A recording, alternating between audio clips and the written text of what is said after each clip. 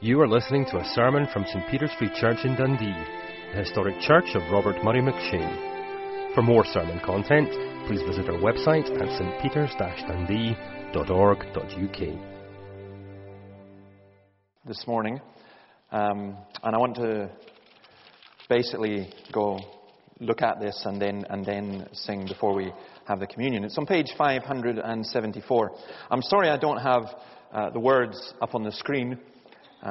That's because, like I often do when I go out on a date, I left my wallet at home. So, and it had my USB stick in it. But if you've got a Bible, Psalm 53, if you don't have one, you can get one at the door. For the director of music, according to Mahalath, a maskil of David. The fool says in his heart, there is no God. They are corrupt and their ways are vile. There is no one who does good. God looks down from heaven on the sons of men to see if there are any who understand, any who seek God. Everyone has turned away. They have together become corrupt. There is no one who does good, not even one. Will the evildoers never learn? Those who devour my people as men eat bread and who do not call on God. There they were, overwhelmed with dread when there was nothing to dread. God scattered the bones of those who attacked you. You put them to shame, for God despised them. Oh, that salvation for Israel would come out of Zion. When God restores the fortunes of his people, let Jacob rejoice and Israel be glad. Now, this is actually really, really hard for me to preach on this. It's the same psalm, more or less. There's a few changes with Psalm 14. And it seems at one level quite an easy thing. Someone who believes in God to stand up and talk about those who say there is no God as being fools. That's not easy. Because first of all, there are some of you here who this psalm will directly apply to, because although you're not theoretical atheists, perhaps, maybe some of you are. And you are very welcome here. And it's good that you're so open-minded that you're willing to be here. But it will be hard for you to hear some of this. But a lot of us, I think, are functional atheists in that we act as if there were no God.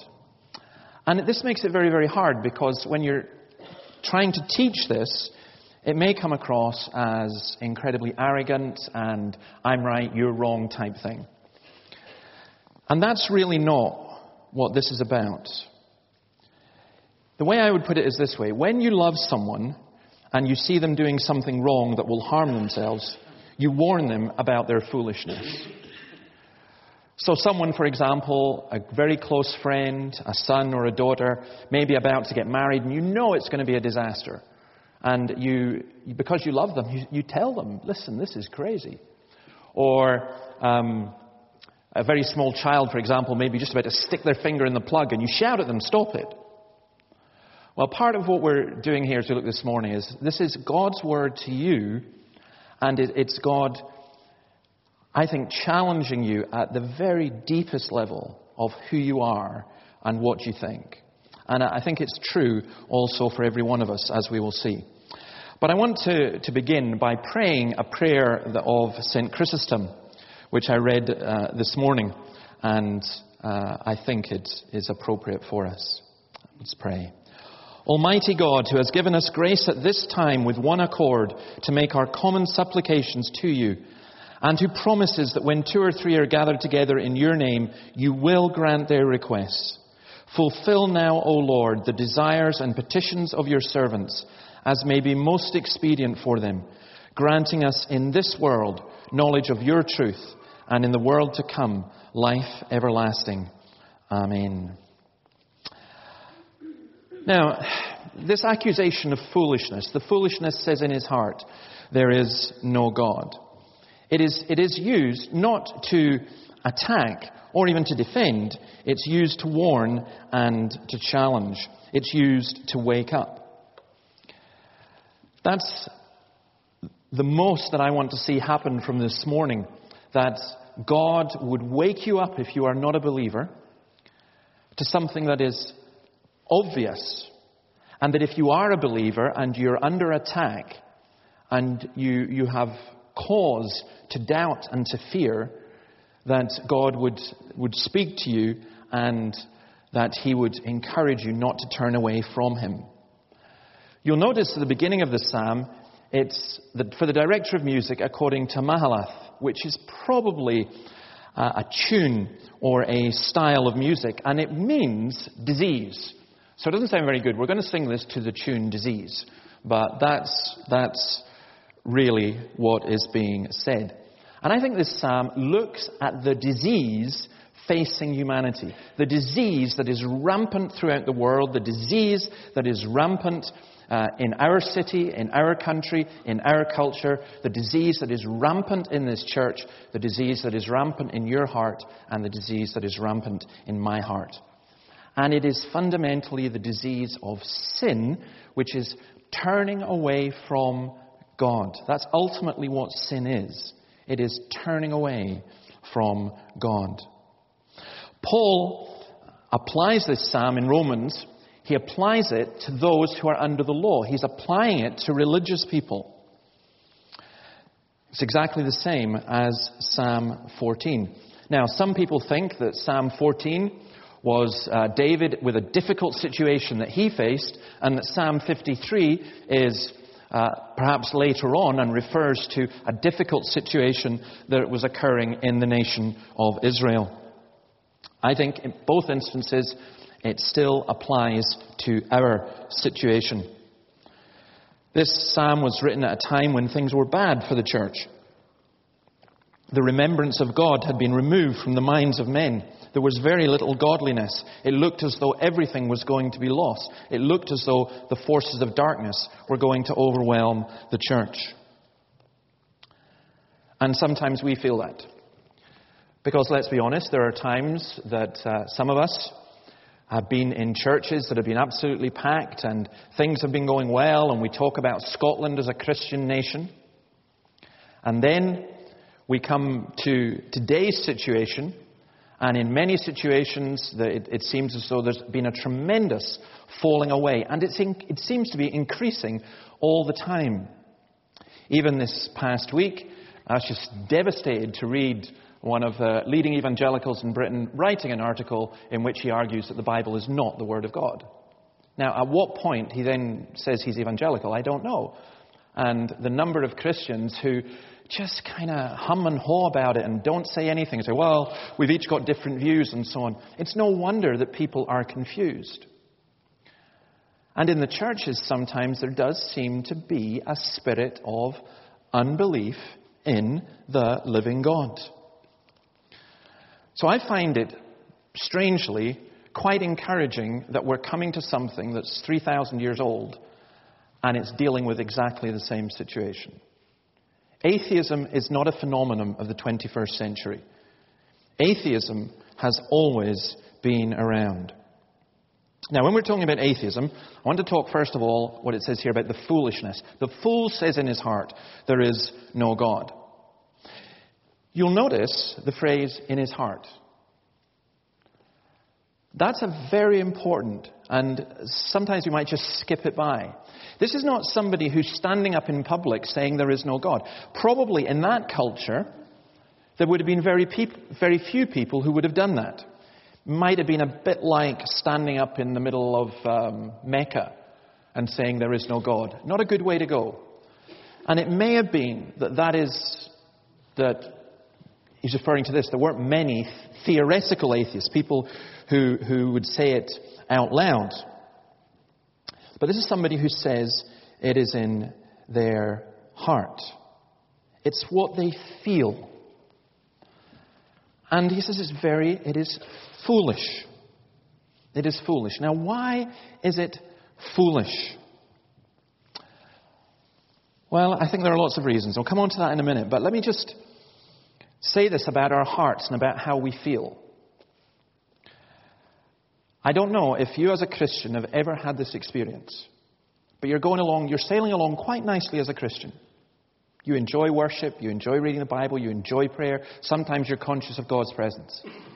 And then one day it happens that you're not conscious of God's presence, and things are pretty low for you in some way or others, and suddenly you feel, what if there's no God? And it's a feeling. It's not a rational thought. It's a feeling. And it's an absolutely overwhelming feeling. Well, we don't go by our feelings. But our feelings tell us something about ourselves and tell us something about what is happening. And it's good for us to examine and to think about these things.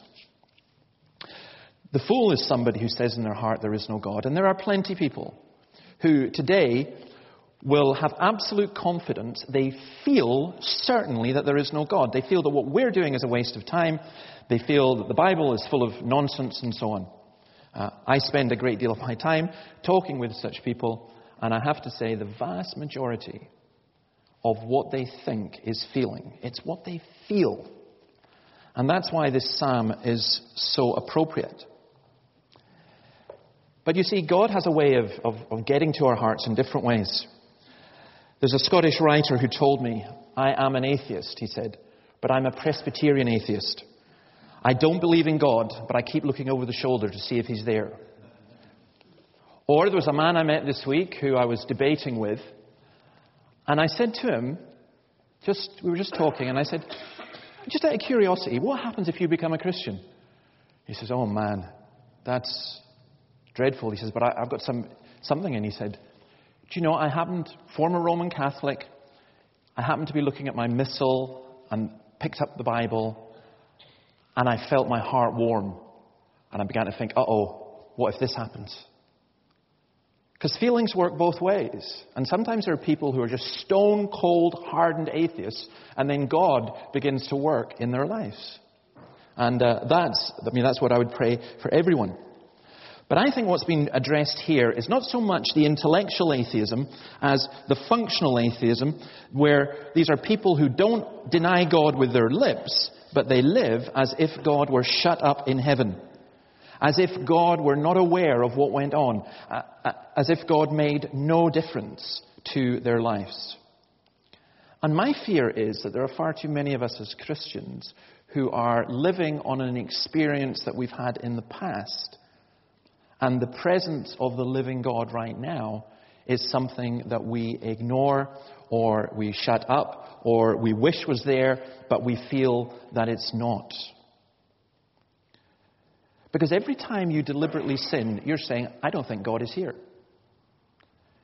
Every time that you turn away from God, you're saying, He's not relevant to me. And I think that is the situation that's being dealt with here. Not just your hardcore 21st century new fundamentalist atheist, but your Israelite in David's day who is brought up in the covenant community, but is saying in his heart, there is no God. Your Christian who, inverted commas, who is here as part of the fellowship, and yet within themselves are feeling almost that there is no God. So how does that work out? What does God see when He observes this? Well, He observes there's no understanding, first of all. Here's the irony.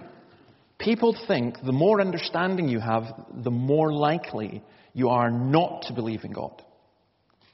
But the Bible reverses that completely and says that you actually have less understanding. Calvin puts it beautifully. He says, the commencement of integrity and uprightness of life consists in an enlightened and sound mind. But as the greater part misapply their intellectual powers to deceitful purposes, David immediately after defines what true understanding is, namely that it consists in seeking after God. Once it is the fear of the Lord that's the beginning of knowledge, that's the beginning of wisdom. Once you move away from God, you're moving away from understanding and away from knowledge. And it's foolishness. Now, I kind of made a mistake this morning because I got up and I was ready and early and I thought, this is great. And I was sitting having a coffee and I thought, I'll listen to a sermon and not to the usual rubbish you get on the radio. So I put on a Tim Keller sermon. And I kind of wish I hadn't, because I put it on and I thought, how can I go and preach? Because he was preaching on this subject. And it was just stunning. And I just thought, I'm just going to repeat what he said. But I'm not. But I'll tell you a little bit of it because I thought it was wonderful. And he was talking from Romans 1. And he said this, that it's foolishness not to believe in God because intuitively we already know that there is a God. It's not that we're atheists. Intuitively, We believe in God. And what we do is we suppress the knowledge of God, as Paul says. Now, you can't suppress what you don't have. So it's there in every human being. He quotes Thomas Steiner, God has stitched into the fabric of the human mind his existence and power so that they are instinctively recognized when viewing the created world. Now that makes so much sense. That's why there isn't a single culture in the world where people don't believe in God. And there never has been, and there never will be. It is the natural human condition to believe in God. Now, some will argue, well, that's just because of our evolutionary past and so on, and we've grown out of that. But others will argue, and I would argue, and the Bible certainly would argue, it's because we're made in the image of God, and it's because the law of God is written on our hearts, and because we have this awareness of God. And I love the story that Keller told. He spoke of a father and a son. And the mother had died. And the son was the apple of his father's eye. So he got him into a good school. And he spoiled his kid. He really spoiled his kid. And he got him into this really good school. And the school eventually phones him and says, can you come in to see us? So he goes in and says, listen, we've got really, really strong evidence that your boy has been stealing. And he's a thief. He's a regular thief. And the father goes away and thinks about it and comes back and says, no, I'm taking him out of the school. It's just that the other pupils are jealous of him, and it's the teachers are jealous of him, and I'm taking him to a school where he'll be appreciated. So he takes him to the next school. And a couple of months later, the next school phones up and says, listen, we need to talk to you. We think that your son is a thief. We've got this evidence. And he does exactly the same thing. He says, no, it's because the other pupils are jealous of him, and the teachers are lying, and so on. Why does he do that?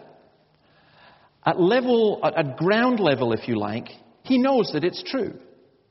Within himself, he has this awareness and this suspicion that this is true.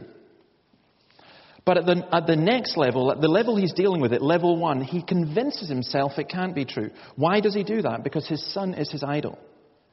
Because his son is his salvation. Because he cannot face up to that. And Keller points out that's exactly what we do with God. That we have this basic, intuitive knowledge that God is there, but what happens is, at the next level, we want to deny that because we don't want to face the implications of it and what is involved. Because we have other idols that get in the way. And that's why the psalmist says this is foolish. You end up with the idea of a fool, and here it explains the fool as being someone who's corrupt, perverse, vile, contemptible. Now that's a bit strong, and people would say, well, that's not fair, and I know a lot of nice atheists, or you may say, well, I'm basically in that position, but I'm not like this. I think you have to be careful. I think what's saying here is this is ultimately what we all become. It's what happens to us when we turn away from God. Without a sense of moral values or social obligation, in character corrupt, spiritually ignorant. Now you may not like that. And yet what if it's true? What if all that niceness that you've got is just that? It's just niceness. And that when you're faced with the harsh realities of life, you can be as cruel and vindictive as anybody else. What if the right and wrong that you think is so obvious without God turns out not to be obvious at all? What if your whole world collapses precisely because you have no basis for it, because you have rejected God? That's what the psalmist is saying. Now, he's not saying I don't think that people are intellectually ignorant, though that may be part of it. I think he's talking about those who in their own estimation and in the minds of others are really clever. They employ their cleverness to despise and mock God and his people. I meet some very, very clever people. And yet, what astounds me is, sometimes I debate and argue and I lose the debate. Sometimes I win the debate and they pour forth bile and hatred. Why? I thought it was about intellect. It's not about intellect. It's about emotion. Calvin says this: "It is therefore important for us, in the first place, to know that however much the world applauds these crafty and scoffing characters who allow themselves to indulge to any extent in wickedness, yet the Holy Spirit condemns them as fools, for there is no stupidity more brutish than forgetfulness of God." There is no stupidity more brutish than forgetfulness of God. Thinking themselves to be wise, they became fools. Now that's why I weep for my culture and I weep for Scotland. Because I can go on and put on the radio at any time, put on the television at any time, and there are people who think that they are being smart, mocking God. And it's killing this nation. And it's killing them. And it's killing this people. It is the ultimate in foolishness. They are corrupt, he says. He uses a word that means they've gone off. Literally, they stink. It's a word that was used of milk that has become rancid and sour. There is something rotten, something not right, something deeply troubling in the heart of man. Even in the most perfect person, the most perfect family, the most perfect community, the most perfect nation. You go to Kiev, and when you're there, you can tell there's something rotten. There's something awful about a society where there was so much corruption. Awful about a society where there are people who are living in slums and there are people who are so wealthy that they could throw away gold. Where the Ukrainian young women are very, very good looking and hundreds of them fly to Amsterdam for sex weekends to be prostitutes. Why? What kind of society do we live in where that occurs? There's something fundamentally wrong and fundamentally corrupt. And I would argue that that shows in different degrees, in different cultures, but it's in ours as well. Perhaps this psalm was about the leadership of the covenant people, like in Micah 3. "Listen, you leaders of Jacob, you rulers of the house of Israel. Should you not know justice, you who hate good and love evil, who tear the skin from my people and the flesh from their bones? Who eat my people's flesh, strip off their skin, and break their bones in pieces, who chop them up like meat for the pan, like flesh for the pot." Because here's the thing. When people stop believing in God, it's not that they become more humane or more human. They become less human. G.K. Chesterton's very, very famous quote: "When people cease to believe in God, it's not just that they lose faith in God, they lose faith in humanity. They throw away all order. They are confused about right or wrong." Because for me, here's another thing for us as Christians. If we say that we love God, it means that we should love human beings more. Because they're made in God's image. J.B.S. Haldane, one of the most famous biologists, an atheist, once said, "Why should I care for the death of 100 Chinese? I care no more for the death of 100... I said, I care more for the death of a fern, a plant, than I would for the death of 100 Chinese." This is liberated, modern liberalism. Why should I care? It's just chemicals. I'd care more about the death of a giant panda, he said as well. When you become a Christian, there are plenty of people who... I'm not saying all atheists are like that. I'm saying that's inevitably, logically, where it will lead. When you become a Christian, and I wish that all Christians would think like this, it should mean that you love humanity more. You don't have this hatred for human beings. You should have a love for human beings. But these people who hate God, they end up hating God's people. Jesus said, if they've hated me, they will hate you also. They end up treating the Lord's people as prey, he says here, and they do not call on God. McShane says this about our heart if we do not believe in God. And I think you might find this hard to take on board. But there is a hatred develops. He said, "Let me tell you what it is. You have a heart that would kill God if you could. If the bosom of God were now within your reach and one blow would rid the universe of God, you have a heart fit to do the deed." So there is something. There was the argument if you like, is this: that naturally human beings are not atheists. Naturally human beings have an instinctive awareness of God. But we suppress the truth by our wickedness because we don't want to have to face up to the consequences of what that means. And instead of making us more enlightened and better human beings, it actually makes us darker and ultimately more corrupt, cynical, and cruel. And if you doubt that, I just ask you simply to go and look at any of the atheist societies that have ever existed in this world. Religion has done a huge amount of harm, but the lack of a biblical Christianity has done even more. So it's no wonder that the psalmist says, "The fool, you fool. You say there is no God. You think that's going to bring you peace. You think that's going to bring you enlightenment. You think that's going to bring a progressive, more enlightened and more fulfilled society. No, it's not. It's going to destroy. It's going to kill." That's why it's such a foolish thing. That's why it's like a person who says, "I really, really enjoy this poison and I'm just going to drink it because it's going to make me feel good." No, it's not. It's going to kill you. Sometimes the relief you feel when you think there is no God, that's foolishness. Sometimes the fear you have when you think there is no God and you act, that's foolishness. We need to be awakened out of that. Now, I'm going to just briefly show how that happens.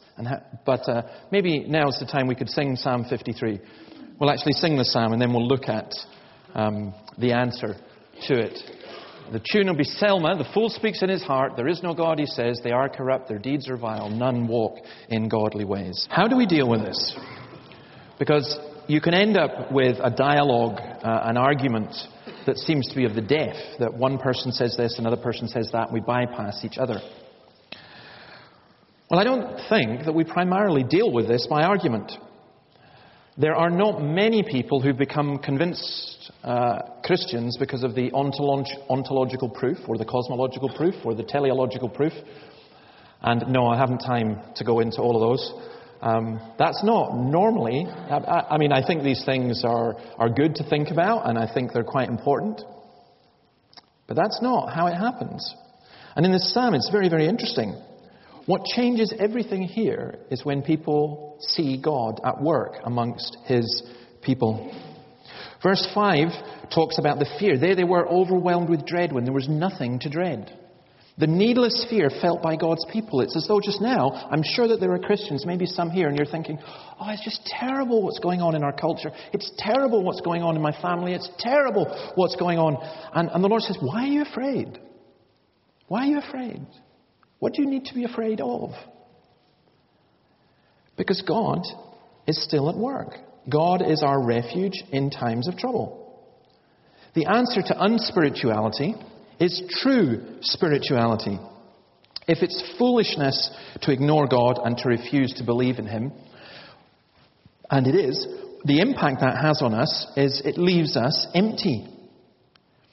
I'm doing a course just now in the Free Church College teaching on wonderful stuff like naturalism, which leads to nihilism, which leads to existentialism and postmodernism and so on. And it all sounds so intelligent and wonderful. It's not really. It's fairly straightforward. As if you believe that nature is all there is, then you've got no ultimate real meaning in life. So you could become a nihilist where you say nothing matters, nothing matters, nothing matters. So that doesn't really work in your life. So what you do is you become an existentialist. You say, well, everything is meaningless, but I've got to make meaning in my own life. I'll try and make some kind of meaning. Whether it's through a computer game, whether it's through family, whether it's through work, whether it's through money, whether it's through sex, whether it's through drugs, doesn't matter. I'll find some kind of meaning. And that's where our culture is, because our culture ultimately, if you believe that the only things that exist are things that are chemical, then you're going to end up empty. Empty. It's a soullessness and a godlessness and an emptiness. But to be a Christian is to believe that God exists. More than that He is the rewarder of those who diligently seek Him. In other words, we can be filled. There's an answer of restoration. Oh, that salvation for Israel will come out of Zion when God restores the fortunes of His people. Let Jacob rejoice and Israel be glad. God will restore the fortunes of His people. He always does. This is not just Israel being restored from spiritual backsliding in the time of Saul. It's not just Israel being returned from Babylon to the land of Israel, but it's God restoring His people. And that's, if you were to go into the New Testament, and you go, for example, to Paul's letter to the Romans, where he quotes this, That's what the whole message of that is about. I think it's wonderful. I mean, he quotes it in Romans 3, but I'm just going to maybe quote some things from Romans 5. The astonishing statement. Therefore, since we have been justified through faith, we have peace with God through our Lord Jesus Christ, through whom we've gained access by faith into this grace in which we now stand. We rejoice in the hope of the glory of God. Not only so, but we also rejoice in our sufferings, because we know that suffering produces perseverance. Perseverance, character. Character, hope. By the way, you're a non-believer, you have to run away from suffering, because there's nothing there for you. The Christian goes through suffering, and don't in your heart then say, because I suffer, there is no God. Because things are going wrong, there is no God. Actually, the Bible's warned you about that already. Suffering produces perseverance. Perseverance, character. Character, hope. And hope does not disappoint us, because God has poured out His love into our hearts by the Holy Spirit whom He has given us. You see, at just the right time, when we were still powerless, Christ died for the ungodly. Very rarely will anyone die for a righteous man, though for a good man, someone might possibly dare to die. But God demonstrates His own love for us in this. While we were still sinners, Christ died for us. Christ comes to give us understanding and sight. Human beings instinctively know there is a God, but because nature shows us, our nature shows us, what nature will never tell you, nature will never show you that God is love. You will never get that from contemplating nature. Jesus came to show us that. Jesus came to give us understanding. He came to give us a new heart and a new spirit, to free us from our corruption, to deliver us from fear, to give us His Spirit, to unite us in His body. That's what we celebrate in the communion, the real presence of Christ. Not as is understood in Catholic theology this is literally, physically the body of Jesus. But that Jesus is real and His Spirit is present. Take and eat, because it's possible for us to be fooled, to be filled. I guess there's two kinds of fooling, if you like. There's the fooling that comes when you say in your heart, there is no God. And then there's the filling that comes when you acknowledge the Lord Jesus Christ. He came to restore us to that relationship with God. Now you can take lots of different variations, but ultimately I think it boils down to two things. We either say in our hearts there is no God, even if we profess to be religious, and deny the God of the Bible or make up other gods or whatever. Or we can say, no, I believe that the Bible is true. I believe that what God has said is true. I believe that there's a God. I believe He has sent His Son, Jesus Christ, to come and to die for us. And I live with that. Now, the one way is a way of emptiness, and the other is a way of fullness. And obviously, I would encourage you and urge you to take that second way. Let's bow our heads and pray. Lord, thank You for Your word. Bless it to us and help us to apply it. Help us as we continue to reflect upon it. May we never lose the wonder of what You have done for us. That You came into this world to die for our sins, to be raised so that we might be glorified and that we might have newness of life. Grant that to us, for we ask it in Your name. Amen.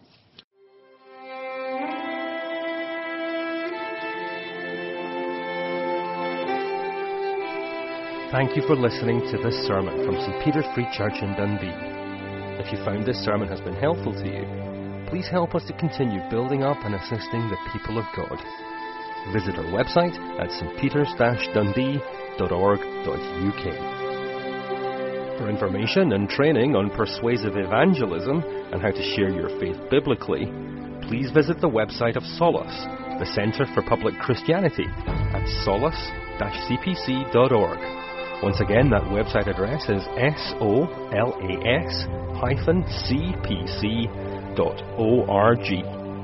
Thanks for listening.